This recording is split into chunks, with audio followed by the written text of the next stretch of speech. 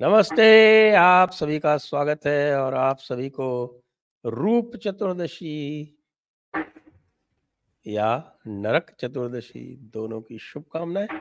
आज नरकासुर का वध हुआ था, तो आपके आसपास जो भी नरकासुर हो उनका आप वध करें, ऐसे ही हम आपको शुभकामनाएं देते हैं और आपकी रूप का संवार निखार करें। हमारे साथ है आज अंकित शाह जी। अब अंकित शाह जी को आप नमस्ते। जानते हैं, उनको देखते ही जो है आपको लगने लगता है कि साहब की इनसे क्या क्या प्रेडिक्शन ना करवा लें। तो अब आप जो है अपने प्रेडिक्शंस करवाने के लिए तैयार हो जाइए। जो भी प्रश्न पूछने हैं वो सब तैयार कर लीजिए और व्हाट्सएप से या सुपर चैट से आप बिल्कुल शूट कर दीजिए उसको, कोई समस्या नहीं है। अंकित जी, जी 2+2 डायलॉग हो गया और जी 2+2 डायलॉग में पता चला कि हमास का हमास की निंदा हो गई, भर्त्सना हो गई, इसराइल को कुछ नहीं कहा गया और जेलेंस्की का समर्थन नहीं हुआ, रशिया को कुछ नहीं कहा गया। ये क्या हो रहा है? सबसे पहले तो सारे जयपुर डायलॉग्स के व्यूवर्स को शुभ दीपावली। और ये जो है आखिरी दिवाली बिफोर भगवान राम जो है अपने मंदिर में जाएं, उससे पहले ये वाली ये आखिरी दिवाली है। और इतने सेंचुरीज के बाद न्याय मिला। न्याय तो क्या कहेंगे हम, लेकिन हमें ये बात का सबको ध्यान रखना होगा कि इतने सेंचुरीज के स्ट्रगल के बाद जब ये हुआ है, तो आपको हर एक जितनी भी शहीद हुए हैं, जितने लोग इसके अंदर, तो ये ना कहें कि ये जस्टिस जो है न्यायालय से ही सिर्फ मिला है। आपको मानना पड़ेगा कि इसके लिए काफी लोग जो हैं उन्होंने अपने बलिदान दिया है, आहुति दी है अपने बिल्कुल, प्राणों की। प्राणों का उन उत्सर्ग किया है। जी। और उसमें आपको ये भी ध्यान में रखना चाहिए कि कांग्रेस पार्टी का जो रोल रहा, ना सिर्फ उन्होंने भगवान राम पर प्रश्न चिन्ह लगाया, पर पूरे एक वकीलों की फौज खड़ी कर दी थी सारे न्यायालय में इसका विरोध करने की। तो ये भी जरूर याद रखिएगा जब आप इलेक्शन के लिए जाएं, वोटिंग के लिए।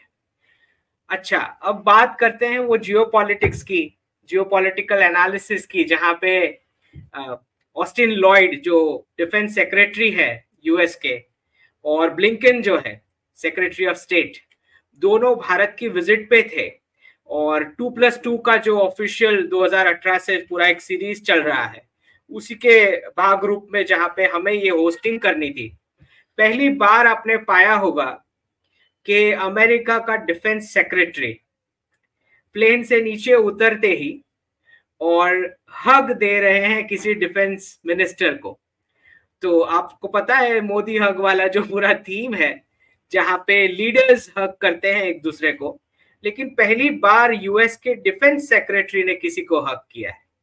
तो ये हमें भूलना नहीं चाहिए। और वो रिप्रेजेंट करते हैं पूरे एक private sector military industrial complex को, जो यूएस से मैनेज होता है। अच्छा, अब टाइमिंग जो है इस 2+2 का, जिसमें आपको समझना है कि अभी ही हमने G20 का क्लोजर किया है, जिसमें आपने वो पूरा प्रोजेक्ट भी पाया जो आईमैक बोला जाता है, इंडिया से मिडिल ईस्ट और वहां से यूरोप की कनेक्टिविटी। और उसके बाद रिसेंट में ये जो पूरा इजराइल हमास वाला कॉन्फ्लिक्ट एक चल रहा है। तो ये बैकग्राउंड आप भुला नहीं सकते।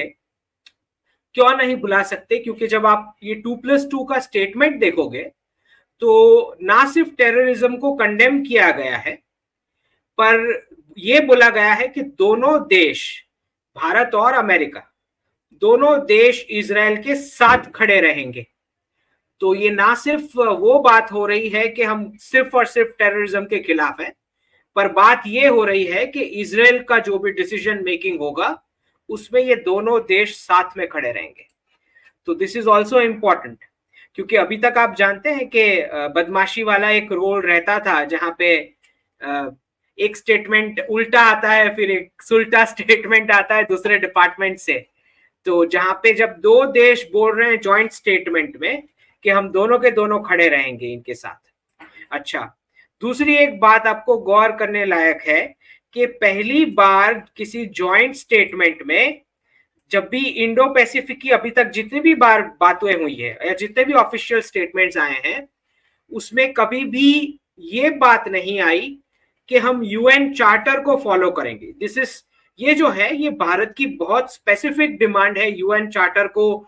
जब भी इंडो पैसिफिक का जिक्र आता है, आप हमेशा पाएंगे कि अमेरिका से कभी कोई ऑफिशियल स्टेटमेंट आता है, कभी भी इंडो पैसिफिक के बारे में या नेविगेशन के बारे में, तो वो बात करते हैं इंटरनेशनल लॉ की, वो कभी यूएन चार्टर की बात नहीं करते।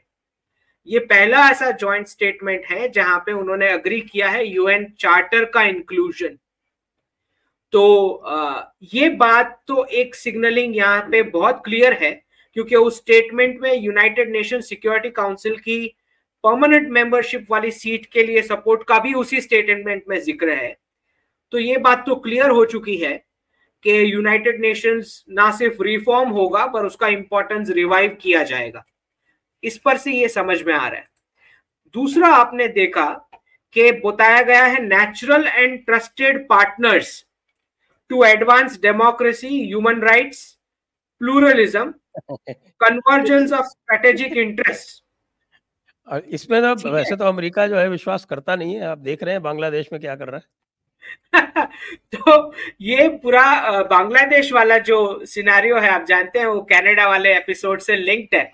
अच्छा, कनाडा में आज एक और डेथ हो चुकी है और पता नहीं लॉ एंड ऑर्डर का क्या सिचुएशन अब हो चुका है वहां, गैंग वॉर्स का, तो वो भी एक इम्पॉर्टेंट चीज है। अब दोनों साइड के जो ये मिनिस्टर्स हैं, इन्होंने ह्यूमैनिटेरियन कॉन्सिक्वेंसेस की बात की है दोनों कॉन्फ्लिक्ट से रेलेवेंट, और पहली बार ग्लोबल साउथ का मुद्दा भी उठाया गया ये 2+2 में, कि ग्लोबल साउथ को बहुत ज्यादा भुगतना पड़ रहा है बिकॉज ऑफ दिस कॉन्फ्लिक्ट्स।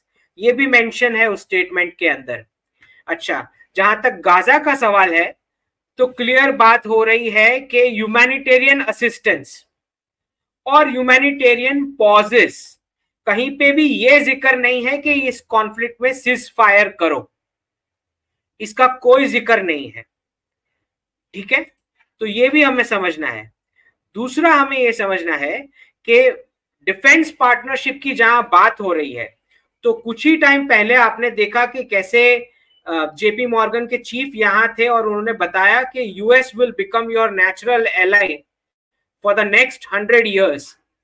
तो संजय जी, ये सेंचुरी में भारत और यूएस की जो पार्टनरशिप है, मुझे समझ में आता है कि यूके वाला रोल जो है वो शिफ्ट होके यूएस को मिलेगा और यूएस वाला जो रोल है वो शिफ्ट होके भारत को मिलेगा। तो यूएस यूके के बीच जो मैकेनिज्म थी, अब वो भारत और यूएस के बीच रहेगी।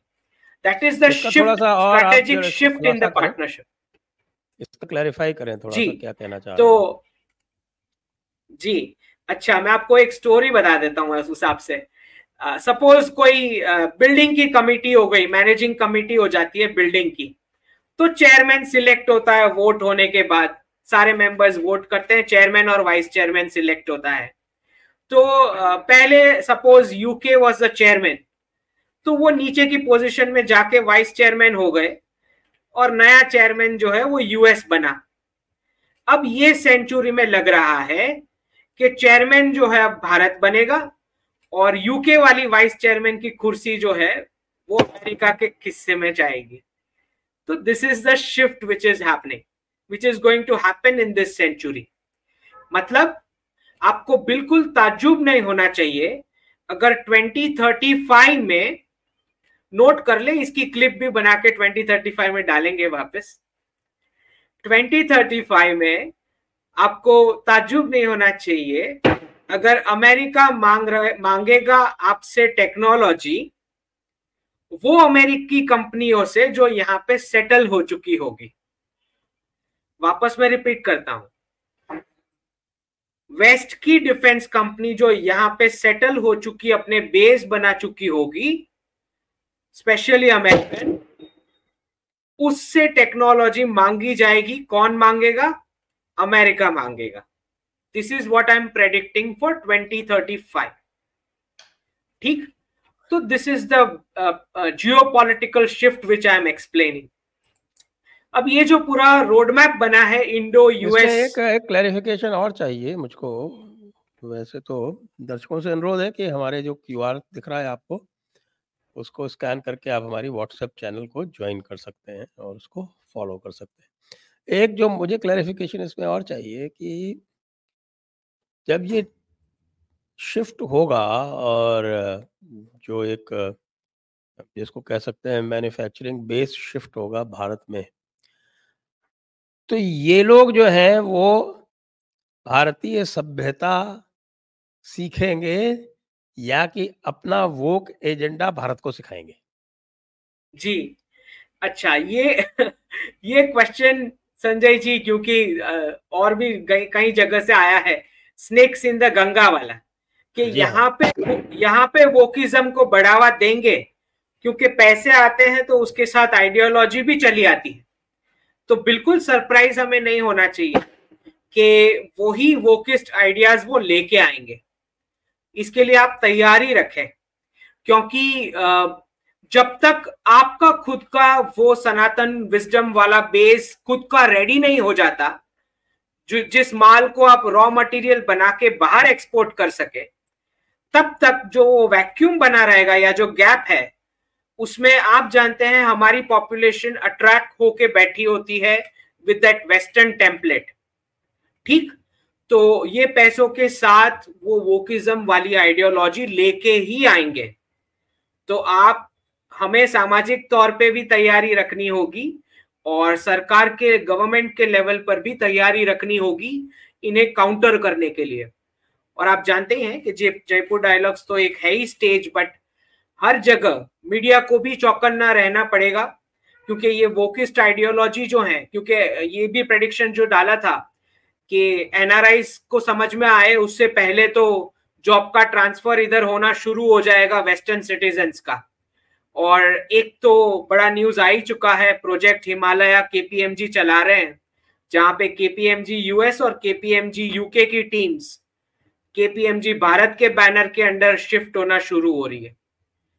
तो बिफोर एनआरआईज अंडरस्टैंड एनीथिंग के क्या चल रहा है, बहुत सारे आपको वाइट्स नजर आएंगे हमारे टीयर 1 सिटीज में जॉब लेते हुए वो पोजीशंस पे। तो आपके अगल बगल भी रेजिडेंट्स ढूंढेंगे वो, और उसके साथ उस प्रकार की आइडियोलॉजी लेके आएंगे। लेकिन हमें चौकन्ना रहना है इनको काउंटर करने के लिए। ठीक, अच्छा, दूसरा ये जो पूरा डिफेंस कोऑपरेशन की बात हो रही है, तो इसमें ना सिर्फ को प्रोडक्शन और को डेवलपमेंट की बात हुई, पहली बार संजय जी ये डॉक्यूमेंट में टेक्नोलॉजी ट्रांसफर का जिक्र नहीं है, वर्ड इस्तेमाल किया गया है टेक्नोलॉजी शेयरिंग। टेक्नोलॉजी ट्रांसफर की बात नहीं है, टेक्नोलॉजी शेयरिंग। अब ये दोनों वर्ड का डिफरेंस क्या है? ट्रांसफर का मतलब ये होता है कि अमेरिका में कुछ टेक्नोलॉजी बन चुकी है, रेडी पोजीशन में है, और आपको वो इंटेलेक्चुअल प्रॉपर्टी पास ऑन होगी, उसका जो भी नेगोशिएशन होता है, दैट इज टेक्नोलॉजी ट्रांसफर। जब आप बात कर रहे हो टेक्नोलॉजी शेयरिंग की, तो यहां पे बात हो रही है कि दोनों टीम वर्क करेगी on a new completely different thought process and base. मतलब नए प्रकार की टेक्नोलॉजी बनाने की बात हो रही है जिसकी शेयरिंग दोनों कंट्रीज के साथ इक्वली होगी, नॉट ओल्डर टेक्नोलॉजी जिसकी टेक्नोलॉजी ऑलरेडी रेडी पड़ी है, वहां से ट्रांसफर होनी है। तो this is something very new and unique, technology sharing की बात हो रही है। दूसरा, मेंटेनेंस, रिपेयर और ओवरहॉल का सेक्टर यहाँ पे बड़ी मात्रा में डाला जाएगा। अब लोगों को ये समझना है कि स्पेयर पार्ट्स और मेंटेनेंस भले वर्ड हमें छोटे लगते हो, लेकिन इसका बहुत ज्यादा स्ट्रैटेजिक इंपॉर्टेंस है। स्ट्रैटेजिक इंपॉर्टेंस क्यों है? क्योंकि मल्टीपल कंट्रीज जहां जहां पे उस कंपनीज के प्रोडक्ट्स, फाइनल प्रोडक्ट्स यूज हो रहे हैं, वो सारी की सारी कंट्रीज अब आपके ऊपर स्ट्रेटेजिकली डिपेंडेंट हो जाएगी for maintenance, repairs and spare parts. जब उनको क्रिटिकल नीड्स आएगी उस सप्लाईज की, तब वो भारत की ओर नजर करके देखेंगे। तो this is a very critical component, भले सुनने में छोटा लगता हो, मेंटेनेंस, रिपेयर या ओवरहॉल। ऐसे कई किस्से हैं जियोपॉलिटिक्स में जहां पे कॉन्फ्लिक्ट्स हुए हैं और सप्लाईज नहीं हुई है, मेंटेनेंस नहीं की गई। ठीक, तो इसका एक बहुत स्ट्रेटेजिक, बहुत बड़ा इंपॉर्टेंस है। दूसरा हमें यह समझना है कि कमिटमेंट जो है, मतलब हायर लेवल्स पे दोनों का जिक्र है, प्राइम मिनिस्टर मोदी जी और प्रेसिडेंट बाइडेन का, कि supporting India's goals, joint statement है, लिखा है supporting India's goals of emerging as a global defence hub. America का जिक्र नहीं है, जिक्र है supporting India's goals to become a global defence hub. ठीक, आगे सुनो, both sides look forward to further discuss export control in the strategic trade dialogue and affiliated working groups. तो वर्किंग ग्रुप्स बना दिए गए जिस पर सिक्योरिटी ऑफ सप्लाई अरेंजमेंट से लेके पूरा एक प्रायोरिटी का रोडमैप क्रिएट किया जाएगा और इसको डिफेंस इंडस्ट्रियल इकोसिस्टम के साथ इंटीग्रेट किया जाएगा सप्लाई चेन की रेजिलियंस के लिए। दूसरा एक बॉडी बना है जिसको इंडस एक्स बोलते हैं, India US defence acceleration ecosystem, और उसमें एक नया इनिशिएटिव लॉन्च हुआ जो जून 2023 से लॉन्च हुआ है। और ये जो इवेंट है इसमें प्राइवेट इन्वेस्टर्स की कैपिटल मोबिलाइज की जाती है फॉर इनोवेशन, और इसके अंदर गुरुकुल एजुकेशन सीरीज करके स्टार्ट की गई है जहां पे स्टार्टअप्स को लेवरेज की जाएंगी अपॉर्चुनिटीज, किसके लिए? For initiatives on talent and innovative drive for commercial sectors of both the defence industry ecosystem. मतलब हमारे प्राइवेट सेक्टर डिफेंस को यूएस के प्राइवेट सेक्टर डिफेंस के साथ कोलैबोरेट करवाने के लिए ये फोरम खड़ा किया गया। दूसरा, उसके अंदर जो स्टार्टअप्स है, बताया जा रहा है ये मंथ के एंड तक 300 क्रॉस हो जाएंगे जो ऑलरेडी वर्किंग, और फिर उसको फाइनेंसेस भी दी जाएंगी ये डिफेंस वाले स्टार्टअप्स को इनोवेशन के लिए। दूसरा इंपॉर्टेंट यहाँ पे मेंशन है, हमारे सारे टेररिस्ट अटैक आप जानते ही हैं 26/11 है, और सारे वो terror groups al Qaeda, ISIS, Daesh, Lashkar e Taiba, Jaish ए मोहम्मद, इन सब का तो मेंशन है ही है उधर। उसके अलावा एक दूसरा 20th मीटिंग होगा जो India US joint working group on counter terrorism पे बनेगा, और 5th डेजिग्नेशन डायलॉग होगा नेक्स्ट ईयर।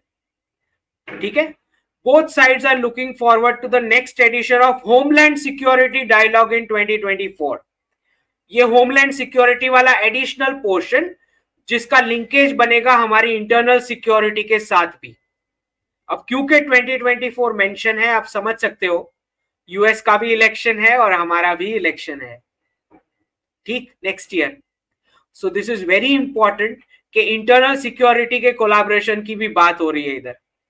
उसके अलावा आईसीईटी वाला जो फ्रेमवर्क तो पूरा स्टार्ट हो ही गया था, क्रिटिकल एंड इमर्जिंग टेक्नोलॉजी, और उसमें जितने भी कोलैबोरेशन की बात हो रही है, आप जानते हैं सबसे इंपॉर्टेंट वाला जो है इस सेमीकंडक्टर, क्योंकि सेमीकंडक्टर में आप जानते हैं कि बहुत ज्यादा एक डिपेंडेंसी ताइवान के ऊपर है, और क्योंकि सेमीकंडक्टर इंडस्ट्री एक ऐसा सेक्टर है जिसमें 20-30 साल का हैवी इन्वेस्टमेंट लगेगा, गवर्नमेंट की हैंड होल्डिंग लगेगी, और भारत के पास अभी उतने रिसोर्सेज नहीं है।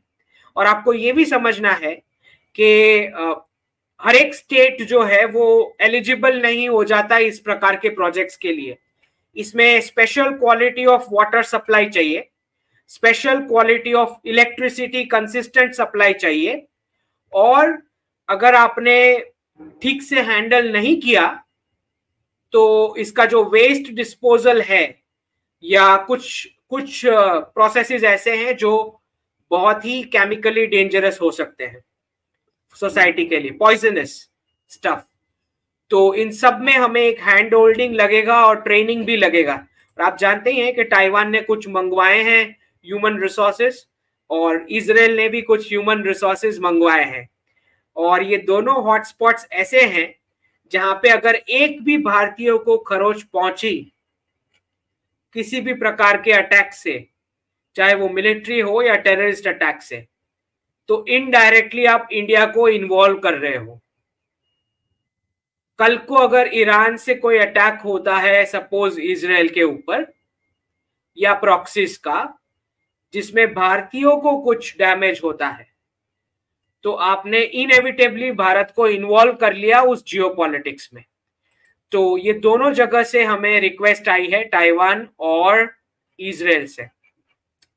दूसरा, आप जानते हैं कि स्पेस कॉमर्स का एक पूरा, जानते ही हैं कि नासा ने जिस प्रकार से चंद्रयान का सक्सेस देखते हुए वो टेक्नोलॉजी सीधी मांग ली थी जिसका जिक्र भी किया उन्होंने, इसरो वाले ने। तो आप जानते हैं कि वहां पे भी वो चाहते हैं कि हमारे साथ कोलैबोरेशन हो।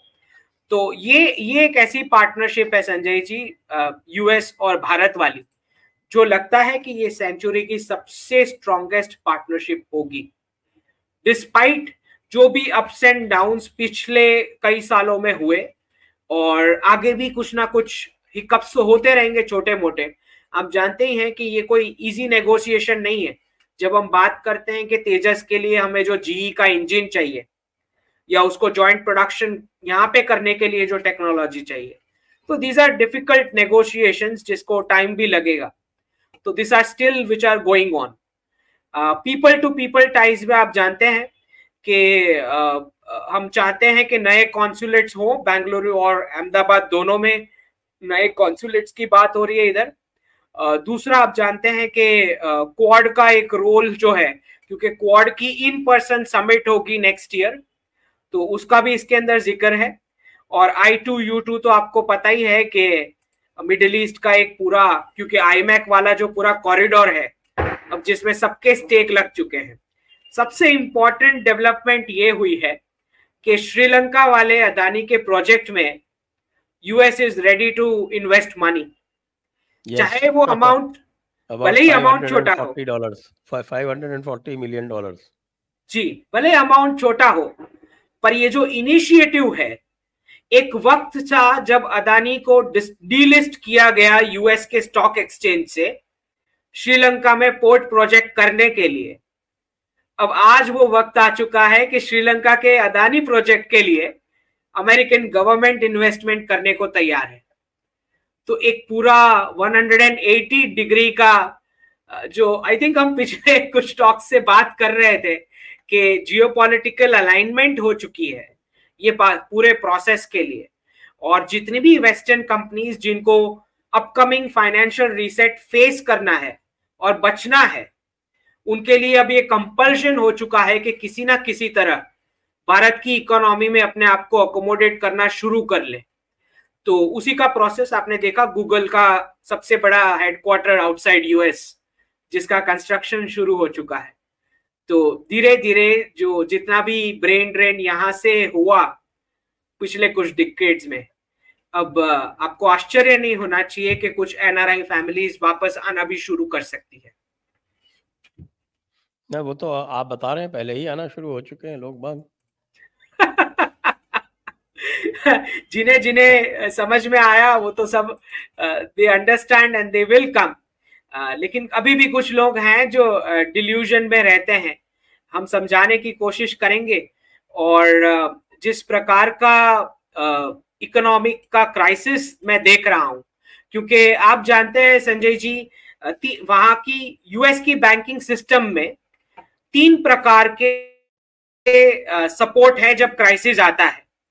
एक है कि एफएचएलबी के पास जाते हैं, दूसरा है एक एफडीआईसी का इंश्योरेंस जो हर एक बैंक का होल्डर को मिलता है $2.5 लाख तक का, और तीसरा जो बीटीएफपी जिसको बोला जाता है, जो शॉर्ट टर्म आपको बैंकिंग को सपोर्ट के लिए फेड ने क्रिएट किया है। ये तीनों के तीनों जो है पूरे के पूरे लगभग एग्जॉस्ट हो चुके हैं। एफडीआईसी बैलेंस शीट में कोई ऐसी कैपेसिटी नहीं है कि अगला जब क्राइसिस का वेव आएगा उसको झेल पाए। तो मुझे लगता है, और फिर प्रधानमंत्री के जो हमारे ईएसी के जो मेंबर है नीलकंठ मिश्रा जी, उन्होंने भी उसी लाइन में ट्वीट किया है जो मैंने प्रेडिक्ट किया था कि धीरे धीरे वेस्टर्न डेवलप्ड इकोनॉमीज जो है वो इमर्जिंग मार्केट इकोनॉमी बनने की सारे डेटा पॉइंट्स ये सजेस्ट कर रहे हैं कि वो डेवलप्ड से इमर्जिंग मार्केट वाले कैटेगरी में जाना शुरू हो चुके हैं। तो वो दैट उल्टा हो रहा है, डाइल्यूशन मतलब आप कहना है। That dilution has begun. Hmm. और जिस प्रकार के इकोनॉमिक क्राइसिस, इन्फ्लेशन और इंटरेस्ट रेट दिख रहे हैं, तो किसी प्रकार का सॉफ्ट लैंडिंग का कोई चांस मुझे तो नहीं दिखाई दे रहा। और ना सिर्फ ये, आपको ये भी समझना है कि जब ये क्राइसिस आएगा, और हमने ये प्रेडिक्ट भी किया था कि यूनिवर्सिटी के सारे रैंकिंग फ्लिप होने वाले हैं, तो वो भी प्रूव हो चुका। लास्ट 2 यूनिवर्सिटी के जो रैंकिंग आए, उसमें भारतीय यूनिवर्सिटीज धीरे धीरे ऊपर आना शुरू हो चुकी है। In fact total number of ranking में भी चाइना को हमने मात दे दी है। तो that is also a big change.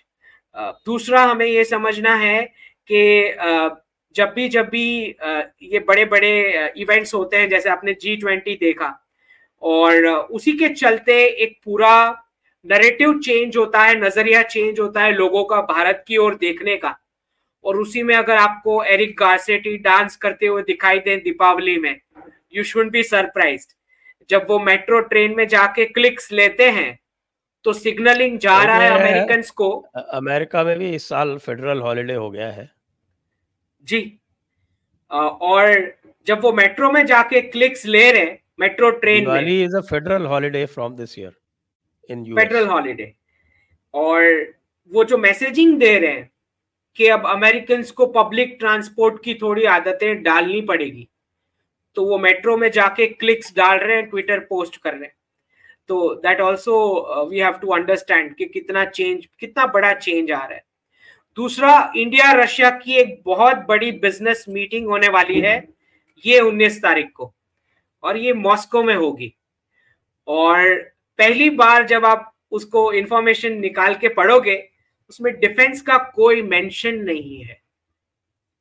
तो ये भी हमने प्रेडिक्ट कर दिया था आई थिंक 5 मंथ्स बैक, कि पूरा जियोपॉलिटिकल चेंज हो चुका है। Russia is going to be the richest country in the world, क्योंकि उसके पास सबसे ज्यादा कमोडिटीज है। आर्कटिक मेल्ट होगा और नए सी लेन्स अलग से। तो रशिया के साथ people to people ties, non defence trade बढ़ने वाला है, और वेस्ट के साथ डिफेंस में जाएगा ट्रेड बहुत ज्यादा। That is the shift which has come in geopolitics.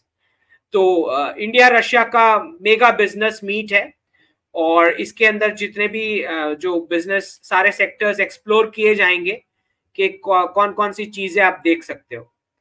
दूसरा, पहली बार ऐसा हुआ है कि यूएस गवर्नमेंट ने 24 बिलियन बोरो करने थे, और वो बोरोइंग इकट्ठा करने के लिए 30 साल का डेट, 30 ईयर डेट वाली स्कीम में, और पहली बार ऐसा हुआ कि टेकर्स नहीं मिले हैं, और 25% जो है, जिसको प्राइमरी डीलर्स बोलते हैं, उनको जबरदस्ती लेना पड़ा दैट यूएस डेट। तो पहली बार ऐसा हुआ है डिस्पाइट इतना बड़ा हाई इंटरेस्ट रेट ऑफर किए जाने के बावजूद। दूसरा, एक बहुत अच्छा, हम इतने टाइम से बात कर रहे थे कि ये डी डॉलराइजेशन के वेव में कोर सेक्टर्स वापस खड़े होंगे, स्ट्रांग होके निकल के आएंगे। तो पहली बार ऑटोमोबाइल, स्टील, इंजीनियरिंग, ये सारे में 2024 के बैच में मैसिव हायरिंग का आ रहा है। 30% more students will be hired this next year in manufacturing sector. तो जो हम शिफ्ट की बात कर रहे थे कि सर्विसेज से फोकस निकल के फार्मिंग, फूड प्रोसेसिंग, मैन्युफैक्चरिंग, तो उसके भी सिग्नल्स आना शुरू हो चुकी। So that prediction has also come true. अब यूएस का जो हायरिंग जो है वो टीसीएस की हायरिंग जो है वो कम हो गई है। हाँ, सर्विसेज सेक्टर को जो हमने बात भी की थी, क्योंकि जब वेस्टर्न इकोनॉमीज वो पोजीशन में नहीं है कि आपको पेमेंट कर पाए, राइट। 27% अमेरिकन जो हैं आज ग्रोसरीज लेने के लिए लोन ले रहे हैं, and this is, Sanjay ji, this is after food stamps and income security. ये दोनों होने के बावजूद, ठीक है। तो जो भारत के ऊपर बात होती थी कि आपके जो है फूड रैशनिंग होता है, या 4 kg वीट और ये सब देना पड़ता है। तो वहां फूड स्टैम्प्स और इनकम सिक्योरिटी करने के बाद still 27% Americans have to take loans to buy food. That is the position. और ये जो जितना भी गैप फिल इन हुआ है, this is because of dedollarisation process. वहां पे अब जो फ्यूल मिलता है अमेरिका में और भारत में जिस रेट से फ्यूल मिलता है पेट्रोल, ये दोनों का गैप जो है 90% कवर अप हो चुका है। अब उतना इन्फ्लेशन वहां बढ़ चुका है। This is all due to differential pricing because of dedollarisation process. तो जितना जितना हम समय आगे बढ़ेगा उनको रियलाइजेशन होगा कि उनके इंटरेस्ट रेट हमारे इंटरेस्ट रेट के साथ मैच होना शुरू हो जाएंगे और फिर पता लगेगा कि कंपटीशन क्या होता है, वीकेंड ऑफ क्या होता है, साल के 5 वेकेशन क्या होता है, पोल्यूशन क्या होता है, राइट? जब इन हाउस मैन्युफैक्चरिंग जब स्टार्ट होगा, ठीक?